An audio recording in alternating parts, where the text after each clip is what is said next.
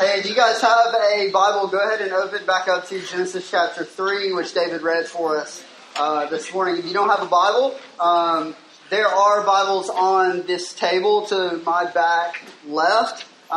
Feel free to grab one of those or throw a hand up and we can bring you one. Awesome. Anybody else? Anybody else see one? Perfect. Yeah, that's our gift to you. Keep that. Take it home. Bring it back next week because we're going to be in Genesis for a while. So, yeah. Hey, what a great weekend. Hopefully, if you're new to Carrollton, hopefully you're settling in well to the new normal, right? That's kind of what's going on right now in this season. So, we are in the beginnings of the book of Genesis. We started last week with Genesis chapter 1 and 2. This is kind of the way that we function, okay? So if you're new, let me lay this out for you. We are totally sold in on something that I want to refer to as sequential exposition. Now that seems like really fancy, and so what does that mean? Well, it means this. It means that we typically, for 98% of the year, go through books of the Bible. That we begin in chapter 1, verse 1, and we work through the end of the book. That's the way that we do things. And so sequentially, right, verse by verse, chapter by chapter, we work our way through books of the Bible. We have bitten off quite a chunk right here with Genesis. Genesis is a book that many of you are probably familiar with, given that it's right there, right? As soon as you open it up, there it is, right? A lot of the stories in Genesis we are familiar with. And so one thing that we want to do as we go through this book is to take a really broad approach. Okay, we talked last week about this illustration that Jacqueline Eves drew for us that maps out the first 11 chapters. And what's so interesting is literally almost the whole thing is just there in the first 3 chapters. And so we're all the way over to here. This is all the first 3 chapters. And so when you talk about establishing a framework that assists in reading the rest of the Bible, Genesis does that. Specifically the first 3 chapters. We love the first 3 chapters of the book of Genesis. We want to be super familiar with these first 3 chapters because, as we're going to talk about in just a few minutes, it really does set the pace and provide a framework by which we understand the rest of Scripture. Okay? If we misunderstand the first book of the Bible, if we misunderstand the first 3 chapters of the first book of the Bible, there is a high probability that we will misunderstand and misrepresent the rest of the redemptive narrative. Okay, does that make sense? Right? That's how important this is. Right? This is day one stuff. Everything I needed to learn, I learned in kindergarten. Right?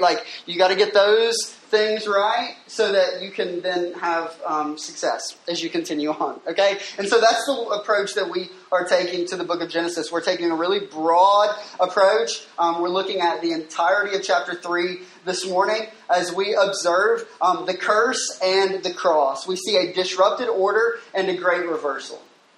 Right? We're going to kind of tag this morning with these ideas or concepts that we're going to unpack further. That would be it, right? We see this curse, and we see this foreshadowing to the cross. We see a disrupted order and a great reversal.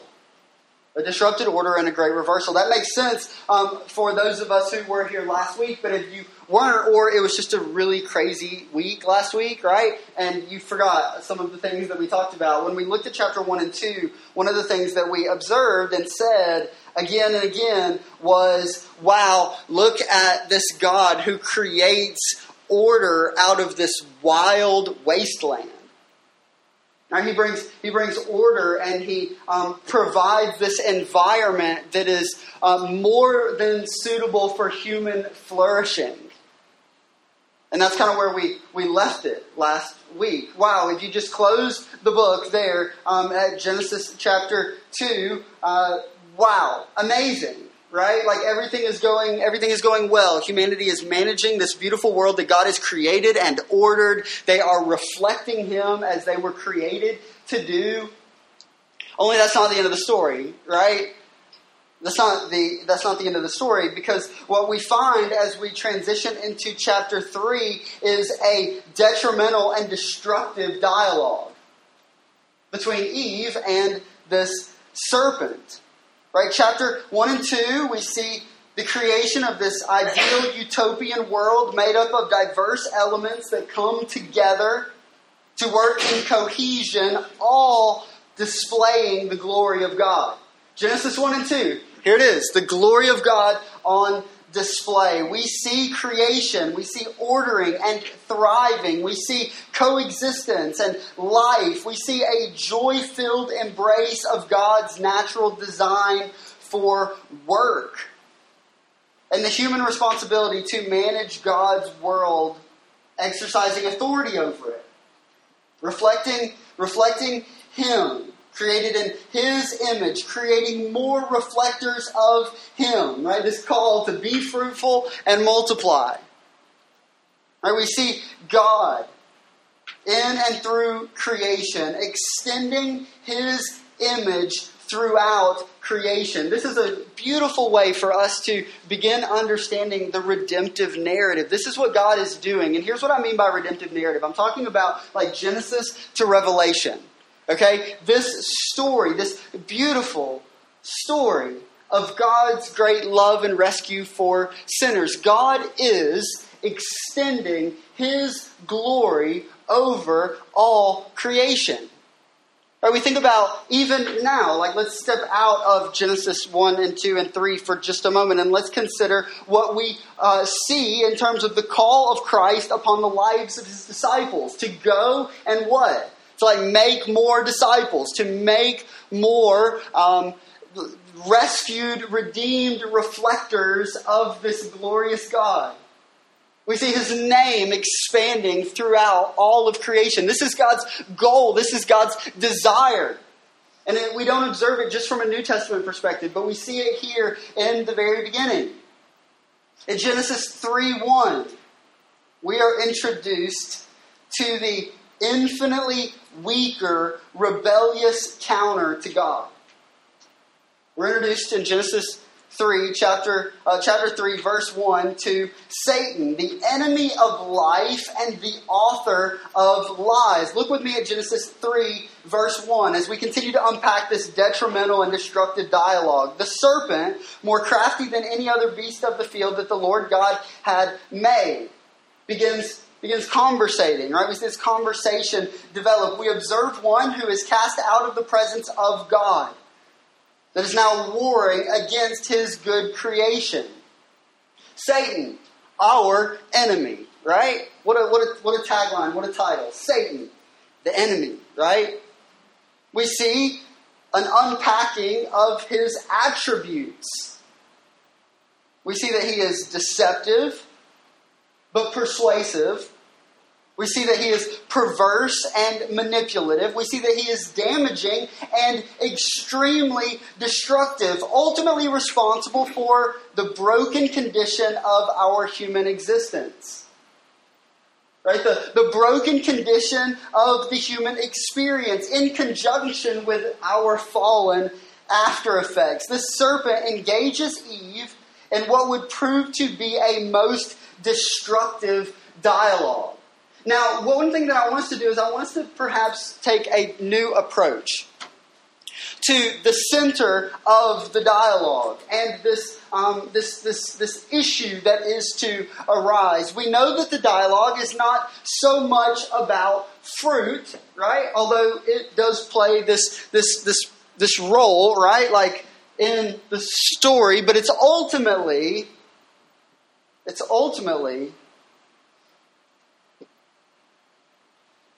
a questioning of the very nature of God.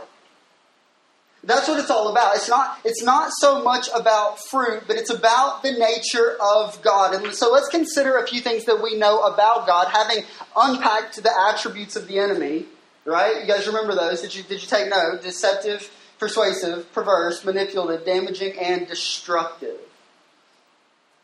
Well, let's step back and let's consider what we know about God, observable from Genesis chapter 1 and 2. We see that God is good and He brings order.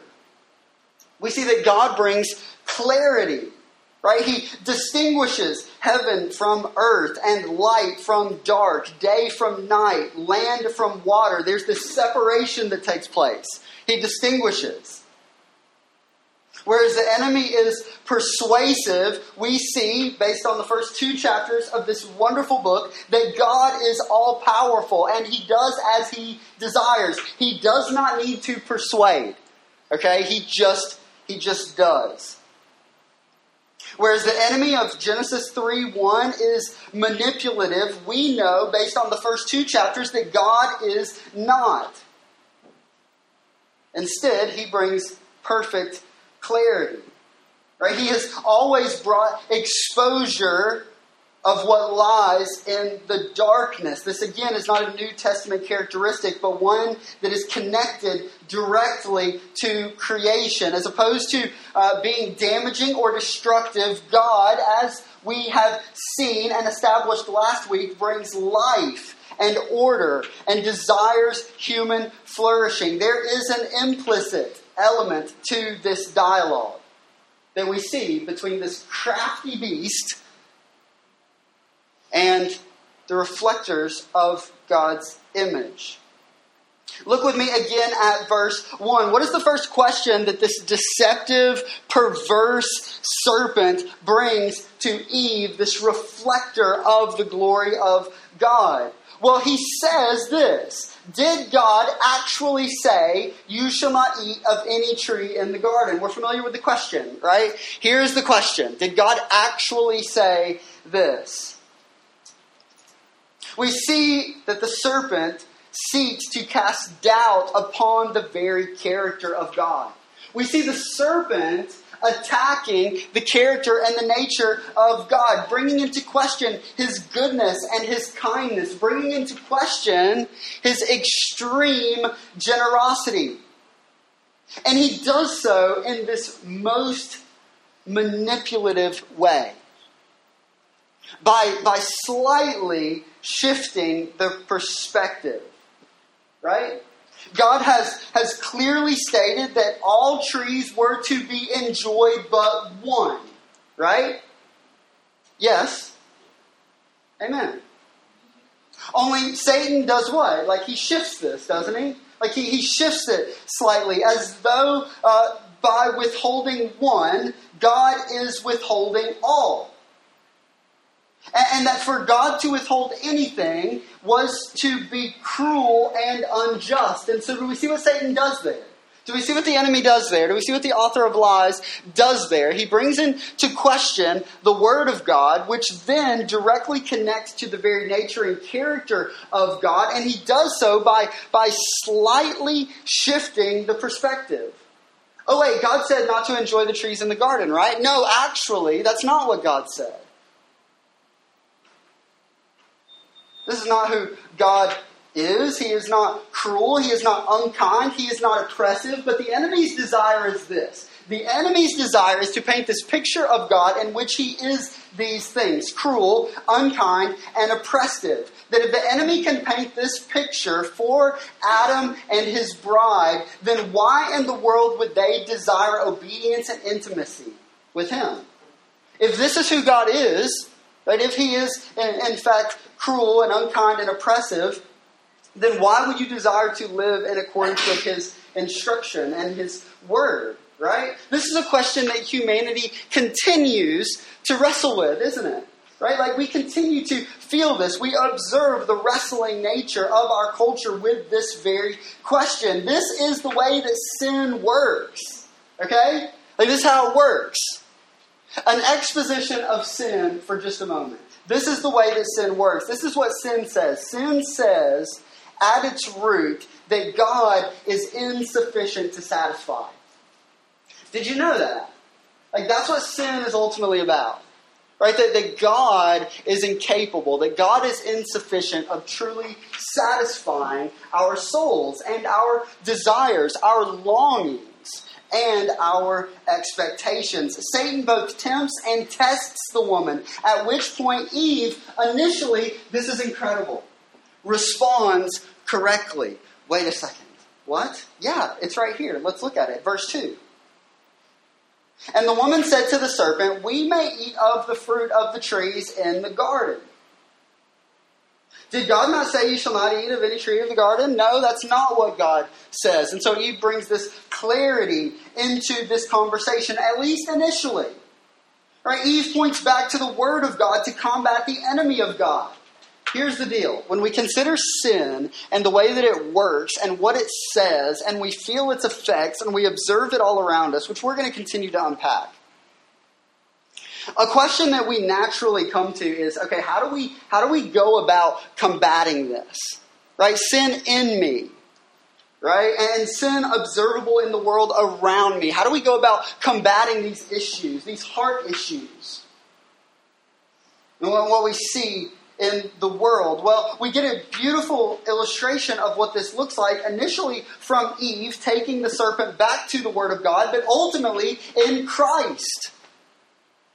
Right? Christ Jesus employs the same response when tempted by the same enemy in the wilderness following his baptism. Right?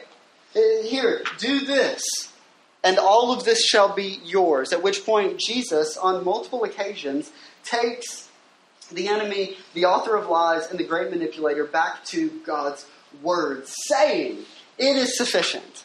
Right? God's Word. God is sufficient. That anything that is lacking is loss, right?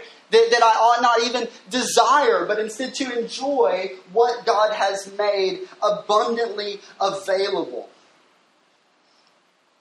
Only unlike Jesus, and oftentimes you and I, Eve, and we do not maintain the course, right? We choose to add to God's Word in a similar way as we observe Eve do in verse 3. Look with me at verse 3. You're like, how are we going to get through all of Genesis chapter 3? We're 3 verses in, and we're talking like 20 minutes already, right? These are so important. Verse 3. But God said, you shall not eat of the fruit of the tree that is in the midst of the garden. Neither shall you touch it, lest you die. So it appears as though Eve initially, right response, solid trajectory. Everything is going well, right? I've got this picture in my mind of like a space shuttle being launched, right? Okay, here we go. It's in the air, right? And it's going up and everything seems to be going well, but then all of a sudden, it just slightly shifts and everybody on the ground goes, oh my goodness, this isn't good, right? Something bad has happened. We've taken a turn towards the worst. That's what we observe taking place in verse 3. We have no indication in God's Word that this instruction came from the Lord. Neither shall you touch it, lest you die. As one commentator put it, for all we know, Adam could have built a tree house in the tree if he desired. The instruction is really clear. Right? The instruction is do not eat. Do not eat of the tree, the knowledge of good and evil. Eve shows us here the danger of adding to or taking away from God's Word. We use this illustration often here. And so allow me to beckon us all back to it and invite you in for just a moment. We refer to and visualize God's Word as being this line. Right? I'm not going to draw on the board. Everything in me wants to grab a piece of chalk and just do things, but I'm not. I'm not going to mess it up. It's too pretty. It looks too great. I'm not going to do it, Jacqueline. I told her I might, but I'm not. Okay? So imagine this line. We're going to just think in multiple dimensions here for just a moment. Imagine this line, and this is representative of God's Word, right? Now, the temptation observed here and the practice that we see is an addition to God's Word. That is, here's our line, right? It's running parallel to you, is to add something, right? To this thing, this way. We're adding to. This is God's Word, but now we seem to be going above it. Right, where we're adding something that we have no indication that God actually said based on what Moses records for us here in the first 3 chapters. In addition, there is another pitfall that we often find ourselves a part of, and that is to take away from God's Word. right? And so it's, God says this, well, no, God didn't actually say that. Or it's to say, well, God said this, but surely he didn't mean that. And so it's either adding things to, like we're putting books on the shelf, or we're taking them off. And we're interpreting them for our own benefit, for our own purposes, our own desires. And what do we find so oftentimes happens when that is the outcome? Well, disaster, right? Like disaster, total disaster. We want to, as a people, observe what God has said. We want to understand it, and we want to read it, seeing on display the heart of God. We want to understand not only what God has said, but we want to understand God's heart in and through what he has said. The snake is seeking to shift the perspective that God is withholding, that God is holding out. What we want to do is we want to approach God's word and we want to go, man, God desires good for those who are created in his image. Right? He desires the glory of his name to expand to the ends of the earth. Right? He desires fellowship and intimacy with rebellious creatures. Right? And as a result, he seeks us and he saves us. The cross of Christ is evidence of this. Your salvation is evidence of this. Right? This is who God is, and this is the way that God functions. This is what he does. It is reflective of his nature. This is what we learn about the nature of God. What do we learn about the nature of the enemy? Look with me at verse 4. We're moving right along. The serpent said to the woman, no. Right? Like, surely you will not die, for God knows that when you eat of it, your eyes will be opened, and you will be like God, knowing good and evil. This will be the outcome, right? This is what this looks like. At which point we transition into verse 6 and observe a major shift in the human narrative. Right? I love the way that Jacqueline illustrated this up here for us. Here's where we are, for those of you who, I don't know, again, like you can't read it. And so check it out later. But here's where we are in the storyline, right?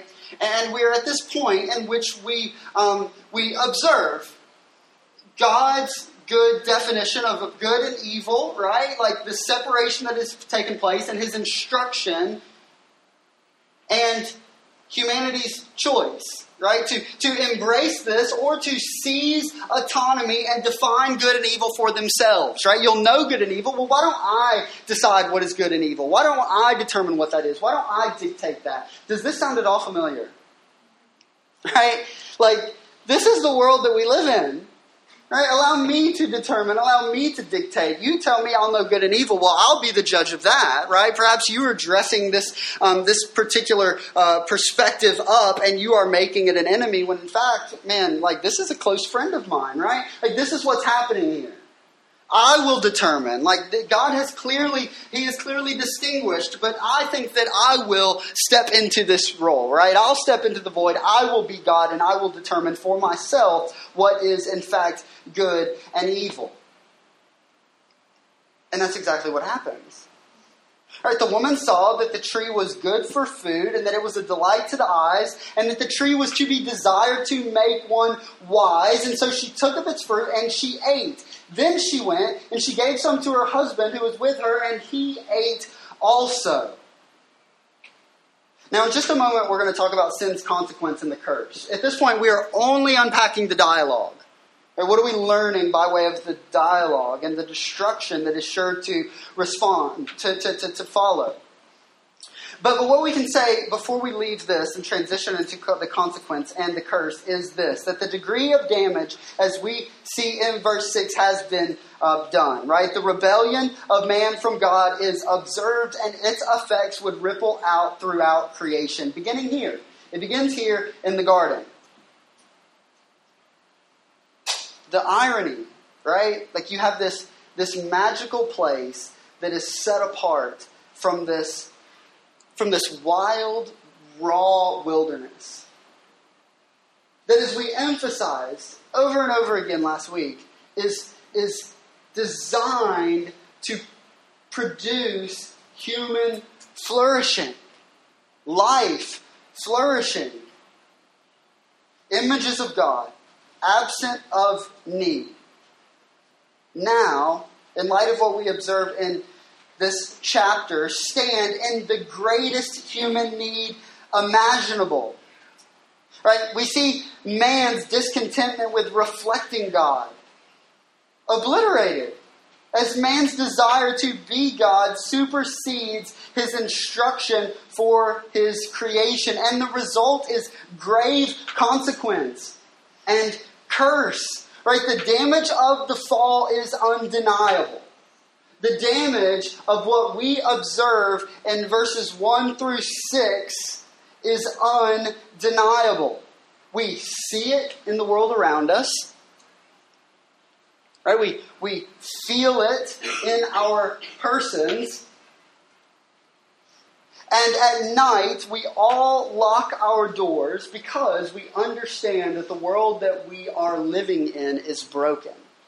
Right? That it is not how it ought to be. Whereas there was once complete transparency and honesty and confidence, there is now in creation shame. Let's think for a moment how far we have come in just a few verses. Right? The delight of the fruit has taken the place of delight in God and His design. That's what we see from Eve here in these few verses. Verse 6, she sees that the tree was good for food and that it was a delight to the eyes. It is now more desirable than God's good design. This is humanity's story. This is our story. That sin is so oftentimes more desirable than God's good design and intent. And as a result, God, being holy and just, brings about again this separation. Right? This world that was created to cultivate life would now come under the curse of sin, the consequence for rebellion. And we see it in verse 7. Look with me at verse 7. We're just going to read these things. Okay? Then the eyes of both were opened, and then he knew that they were naked. And they sewed fig leaves together to make for themselves loincloths. Isn't that so interesting? I was having a conversation this past week with Ben Clark. We were just talking on Monday morning over where we were going to be going this week in Genesis. And I couldn't help but think about just how in these short verses you go from this scene in which man, Adam, is presented with his bride from the Lord, and he just sings, right, of like her beauty, right? And how wonderful she is, as now there is this counterpart for him, a helpmate, right? Desirable. And now we see, following the entrance of sin into the world, that they are just grabbing at leaves, seeking to cover themselves. How far have we come? In just a few verses. Verse 8, they hear the sound of the Lord God walking in the garden in the cool of the day, and the man and his wife hid themselves from the presence of the Lord God among the trees of the garden. Wow! Humanity observed and experienced this perfect intimacy with God. Fellowship with Him. Fellowship with one another that you and I are incapable of fully comprehending on this side of eternity. And now we see that they are hiding themselves from themselves, right? And they're hiding from the Lord. Like the best things are just like being torn apart before our very eyes. Verse 9. But the Lord God called to the man and said to him, "Where are you?" Verse 10. He said, "I heard the sound of you in the garden and I was afraid." Well, that's new, isn't it? Right? Like shame, we've observed that. Now we've got fear. These are things that were not a part of God's design, right? But they're now here. Because I was naked and I hid myself. Verse 11. He said, "Who told you that you were naked?" Like this is all new knowledge that is entered into as a result of this devilish snake and your bold rebellion. "Have you eaten of the tree of which I commanded you not to eat?" Verse 12. The man said, "Hey, her fault," right? "The woman who you gave to be with me, she gave me the fruit of the tree. And I ate." So, yeah, passing the blame, right? From right here at the very beginning. Then the Lord God said to the woman, what is this that you have done? The woman said, the serpent deceived me and I ate. And so you just got, this is, I think I observed a similar dialogue at like a second grader's birthday party a couple of months ago, right? Like, it wasn't me, it was them, no, not them, him, no, her, no, okay, and everybody's just pointing, and it's just total chaos. And so we've got shame and fear and disorder. And confusion. There's just all these things. These are just three, really practical examples of the fall that we observe here in the first 12 verses of chapter 3. So, the Lord says, all right, let's deal first with the serpent. Let's deal with the enemy. Because you have done this, cursed are you above all livestock and above all beasts of the field. On your belly you shall go, and dust you shall eat all of the days of your life. Now that's verse 14. What we're going to do is we're going to skip verse 15 for just a moment, and we're going to continue unpacking this curse that results from sin's entrance. Okay, we're coming back to verse 15 though. Okay, don't forget that. That is incredibly important. Verse 16, moving on to the woman. To the woman he said, I will surely multiply your pain in childbearing. In pain you shall bring forth children. Your desire shall be contrary to your husband, but he shall rule over you. Verse 17, let's move on. Adam, your turn. No stitch of creation goes unaffected by what we've observed in these past few verses. That remains true today. And to Adam he said, because you have listened to the voice of your wife and have eaten of the tree of which I commanded you, you shall not eat of it. Again, clarity in terms of the conversation around the tree. Cursed is the ground because of you. In pain you shall eat of it all the days of your life. Thorns and thistles it shall bring forth for you, and you shall eat the plants of the field. By the sweat of your face you shall eat bread till you return to the ground, for out of it you were taken. For you are dust, and to dust you shall return. And so now we've got this added element, right? We have shame, we have fear, we have confusion, and now we have death. Right? Your days are numbered. None of us are getting out of here alive.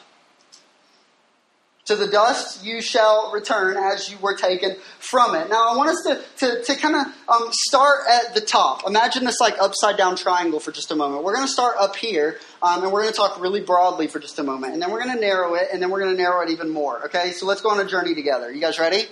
Here we go. Theologically, we see here the fall. What's it referred to as the fall? Sin's injection into creation. And what it means in and for the world. And as a result of Adam's rebellion, we see that broken people now occupy a broken world. Yesterday afternoon we were at home, and my son Judah has taken kindly to a certain nativity set that is made of clay in our home. It sits on one of the side tables, right there in our living room. And he loves to play with the pieces, but again, they're made of clay. And so, they break really easily. And now it is just total carnage around this nativity, right? It's just there's missing arms, and we've got a wise man without a head, and our stable cave is kind of broken and chipped, and there's one solid piece, and it's baby Jesus. I'm not saying that there's any thing there, but interesting, right? Okay, and so yesterday Judah was playing with all of these pieces, and when he finished, I just, as I always do, I feel I'm just like a soldier cleaning up after the battle, right? I'm just sweeping up pieces, and they're all laid out, and I go, man, this is it, right? This is what the world looks like now, broken people in a broken world, right? We're observing it here physically, and there are times that we observe it here physically, but certainly spiritually. Right, we are broken people who now occupy a broken world. Genesis 3 makes sense of the chaos that we feel. If you don't feel chaos, then at least in certain seasons, then I would venture to guess that you are perhaps, and I mean this in the kindest way possible, just super naive, okay? That you're a little bit out of touch, right, with your surroundings and circumstances and feelings and emotions. Have a good cry or something, okay? Because This is the world we live in. It's chaotic. It's confusing. It's disordered. In Genesis 3, we see a speaking towards our condition, where we are and who we are. Why are we troubled? Why are we anxious? Why are we fearful? Why is there death and decay? Why is there brokenness? Why is there struggle? The answer to all of these questions, while they are diverse, is the same. Sin. Sin is the reason. Sin is the reason that we are troubled. Sin is the reason that we are anxious. Sin is the reason that we are fearful, and oftentimes, even as God's people, lack boldness in terms of living mission. Right? Sin is the reason that there is death. Sin is the reason that there is decay and brokenness. Sin is the reason that we struggle. We observe here in the consequences of man's rebellion, not the genesis, not the beginning of work, because we know that that existed from the beginning, before the fall. But we see now that work will be difficult.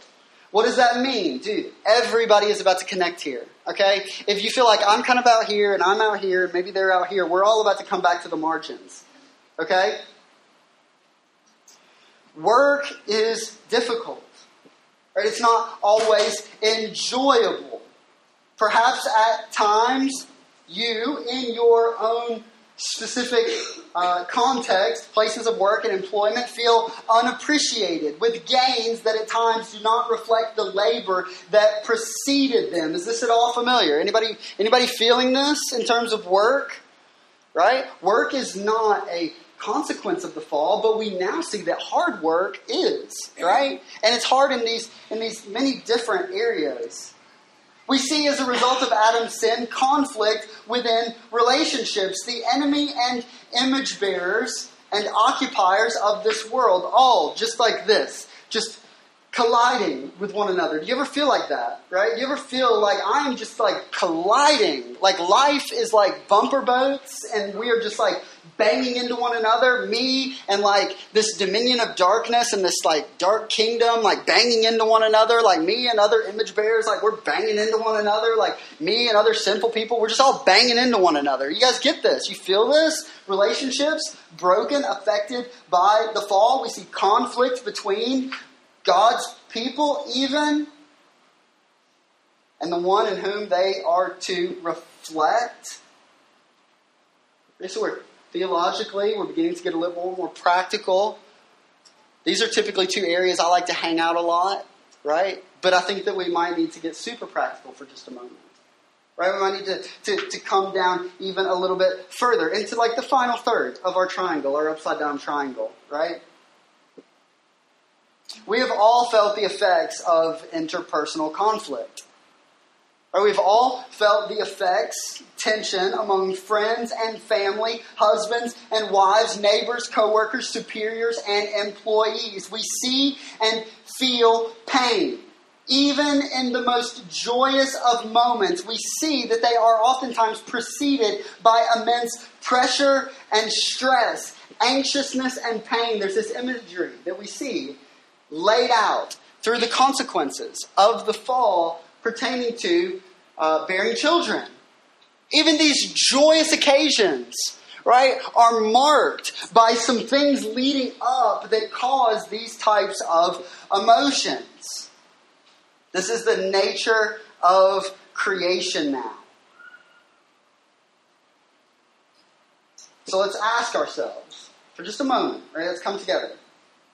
And let's ask ourselves honestly, do we ever survey the landscape of our lives and just say, even if it's only to ourselves, I feel like I'm cursed, right? Like I feel like I'm cursed. I had a conversation with a really good friend of mine a few months ago. And he was telling me about a conversation that he had with a friend of his on the phone about the troubles that they were experiencing in their life. And about 2/3 of the way through the conversation, the friend says to the friend, like, I just feel like I'm cursed. To which, like, you and I can probably relate a tad bit. Like, everything's going wrong. Everything's falling apart, right? I feel like I'm cursed. To which I can respond confidently that, in fact, you are. right? Now, it's not comforting, but it's true. And I am. Like, we live in a cursed world. We live in a fallen and cruel world. That is the consequence of sin and rebellion. And you go, wow, like as high as a mountain as we finished on last week, this week, I am in the depths of despair. Good, right? Like good, like we need to be there, like we need to see that and we need to feel that. We need to be honest. We need to check naivety and we need to like just be able to say, this is what the world looks like now, right? And this is what I look like now. Because when we do, what we will find is that God has positioned us to take great joy and pleasure in that portion that we skipped over as we talked about the consequences and the curse that now reside over you and I in this world. You guys ready for this? We finish with God's promise to redeem. Right? We see sin's consequences and the curse, but now we see peppered in here this promise of God to rescue and to restore. In Genesis 3:15, God says this. He says, I will put enmity between you and the woman. Now he's talking to the serpent, and he's talking about consequence here, right? Punishment. I will put enmity between you and the woman, and between your offspring and her offspring. He shall bruise your head, and you shall bruise his heel. Now, if we read this and we're unfamiliar, we go, well, this sounds hopeful, right? Like, apparently, like this great deceiver and the enemy of life is to one day be ultimately judged, punished, and cast out. His head is to be crushed by this one, but we also observe that there's this other party, right? There's this one who will be a part of this work, the seed of the woman, but it does come at great cost, doesn't it? Like it comes at a cost. Maybe at this point we can't even say it comes at great cost, right? But we do observe this image that's laid out, that there will be one, the seed of the woman, who will sufficiently and finally crush, killing evil. But in the process, his heel will be struck, right? The seed of the woman will be struck. But in the process of this all playing itself out, we will see that the head of the enemy will be crushed. Verse 20, the man called his wife Eve because she was the mother of all living. And the Lord God made for Adam and his wife garments of skin, and he clothed them. Now, why did we skip from verse 15 to verse 20 there? Well, because verse 20 informs the way that we understand verse 15, which informs the way that we understand everything. Did you guys get that? Verse 20 informs the way that we understand verse 15, and verse 15 informs the way that we understand everything. You see, the core issue of Genesis 3 is the failure to trust the goodness, kindness, and generosity of God, right? That is the issue. That is what has gotten humanity, Eve and her husband Adam, into the predicament. And its ripple effects, as we have already stated, continue to be felt today. The core issue of Genesis 3 is the failure to trust the goodness, kindness, and generosity of God. It is to say that God is withholding something good from us within this world that he created for human flourishing. That is, again and again and again, described as good. Right? It is to say that God is not good, or at least as good as he would have us to think that he is. Now, the promise of Genesis 3:15 does something incredible. The promise of Genesis 3:15 affirms the same goodness, kindness, and generosity that humanity questioned, resulting in the fall of man. So humanity questions these attributes of God. And as a result, they rebel from God. And as a result, they fall, right? And sin enters into the world. There is this separation now, right, between God and his image bearers. All as a result of questioning the nature, characteristics of God. Now, following the fall of Adam, humanity, Right, we see God take this moment to reaffirm the same nature, attributes, and characteristics that were called into question that has gotten them into the predicament that they're in. Here's what that is. That is grace. Okay? Like this, it's grace. God does this. He pursues his rebellious image bearers. God pursues his rebellious image bearers here in Genesis chapter 3, and God continues, because his nature is the same and he is unchanging, to pursue rebellious image bearers today. He restores them, right? And then he covers them. He calls them out of the thickets, and then he covers them.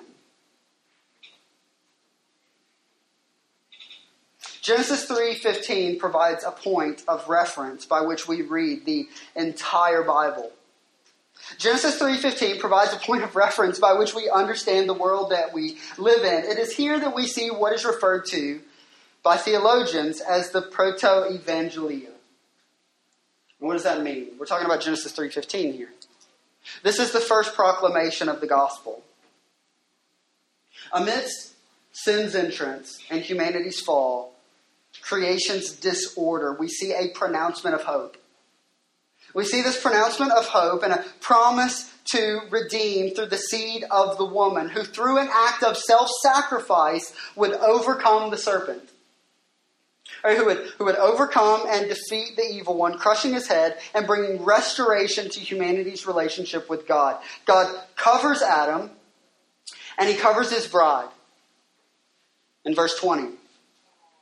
Shedding the blood of an innocent in order to relieve them from this sense of shame.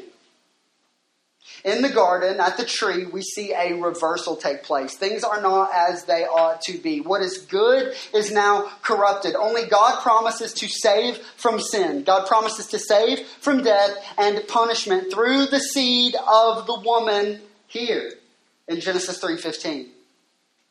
And not one chapter later, what we will find is a question arise. And we'll explore this more next week.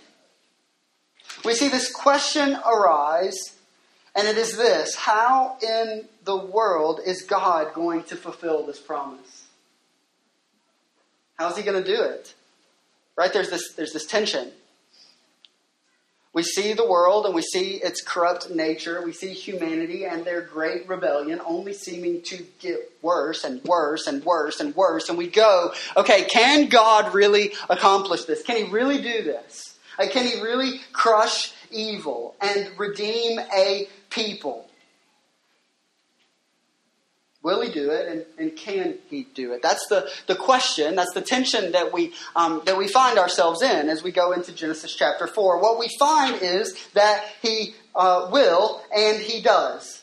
Right? Despite this downward spiral of sin observable in the scriptures, among people and in the world, God remains faithful to his promise, because God is a faithful God. Our God is a faithful God.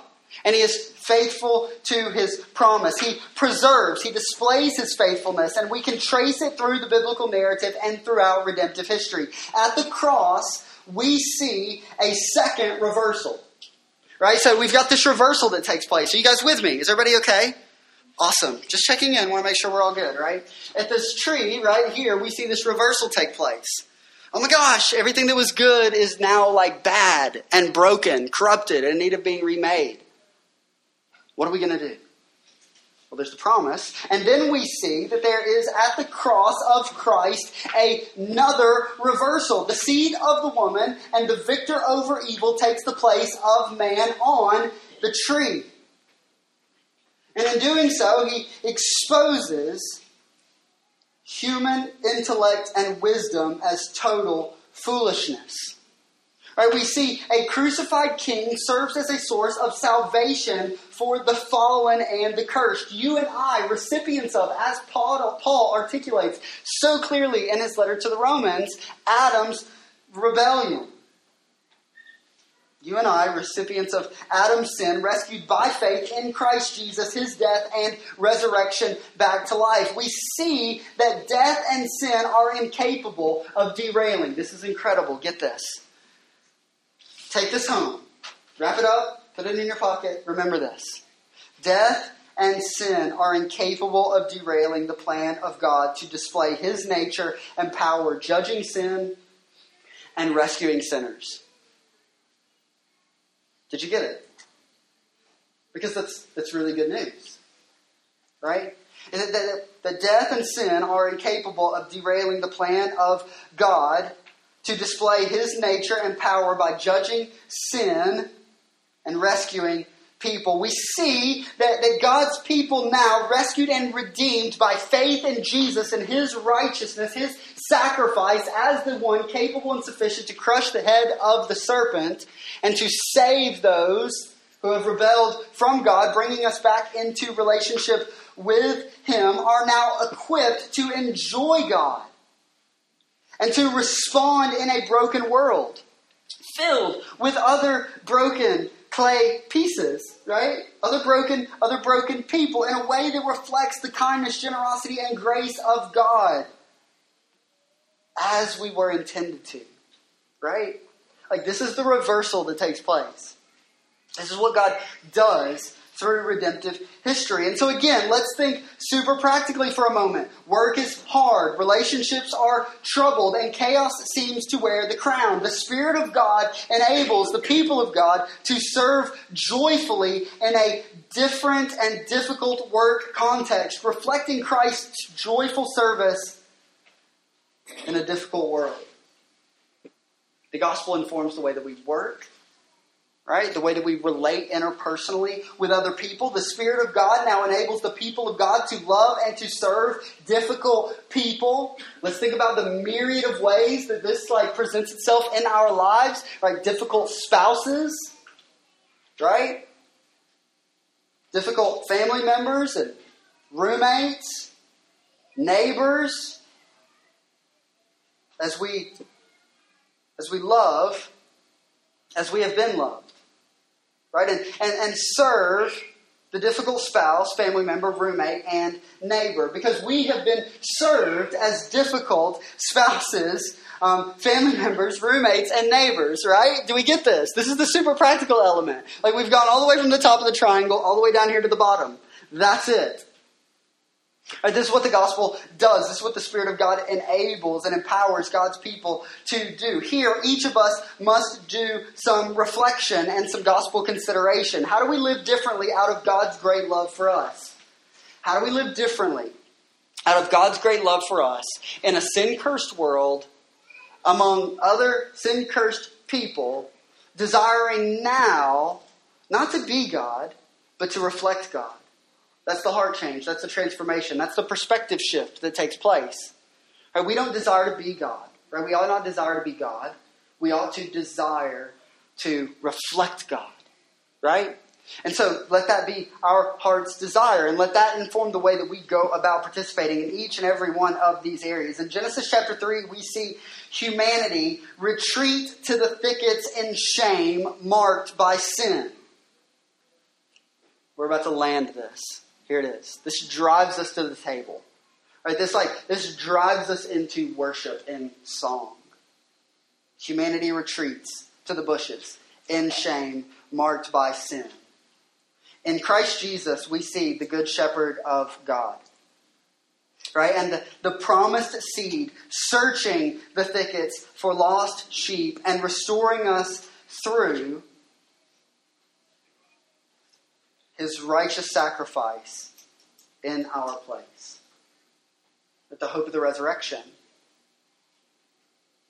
In verse 22, God says that man has become like one of us. We see this Trinitarian conversation taking place, knowing good and evil.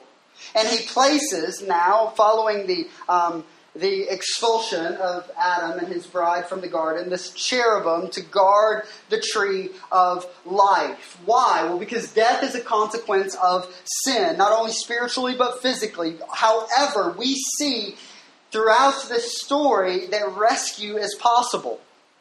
Right? That eternal separation is avoidable as life is embraced in and through Christ Jesus, who undoes the curse, replacing banishment with blessing. as our eyes are opened to see our sin and our mouths confess need and confidence. I want to close with this. This is where we're ending. I want us to think about a hymn that talks about the degree to which God accomplishes all of this. It's one that you're familiar with, probably. We sing it most oftentimes at Christmas, although I'm not sure why. It's not necessarily just a Christmas hymn, but we are probably familiar with it from Christmas. In 1719, Isaac Watts penned a series of songs inspired by the Psalms, including Joy to the World. Right? You guys are familiar with this, perhaps, right? Like, you could be in this room and you're not even a Christian, and you're like, yeah, I've heard Joy to the World, right? Joy to the World, which traces, interestingly enough, the redemptive story throughout history, from the promise in the garden, Genesis 3:15, to Christ's glorious return, at which point we see the final and ultimate reversal as our sin-cursed world is recreated, evil is judged, and the people of God are rescued and glorified with Christ forever. Watts writes this. Just close your eyes and listen to this for a minute. Just think about what this looks like.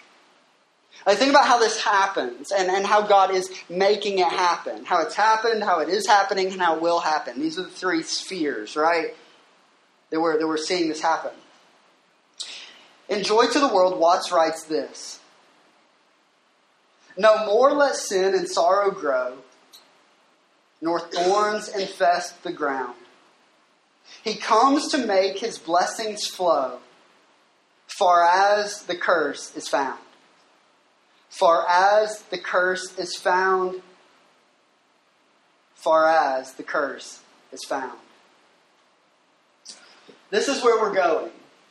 Right? This is where we're going. Genesis starts this story, a journey that we will continue over the next 48 weeks as we seek a greater understanding of God's story, His nature, and desire for and from His people. And so let's pray that God would give us His heart and desire to lean in to this story. Let's pray together.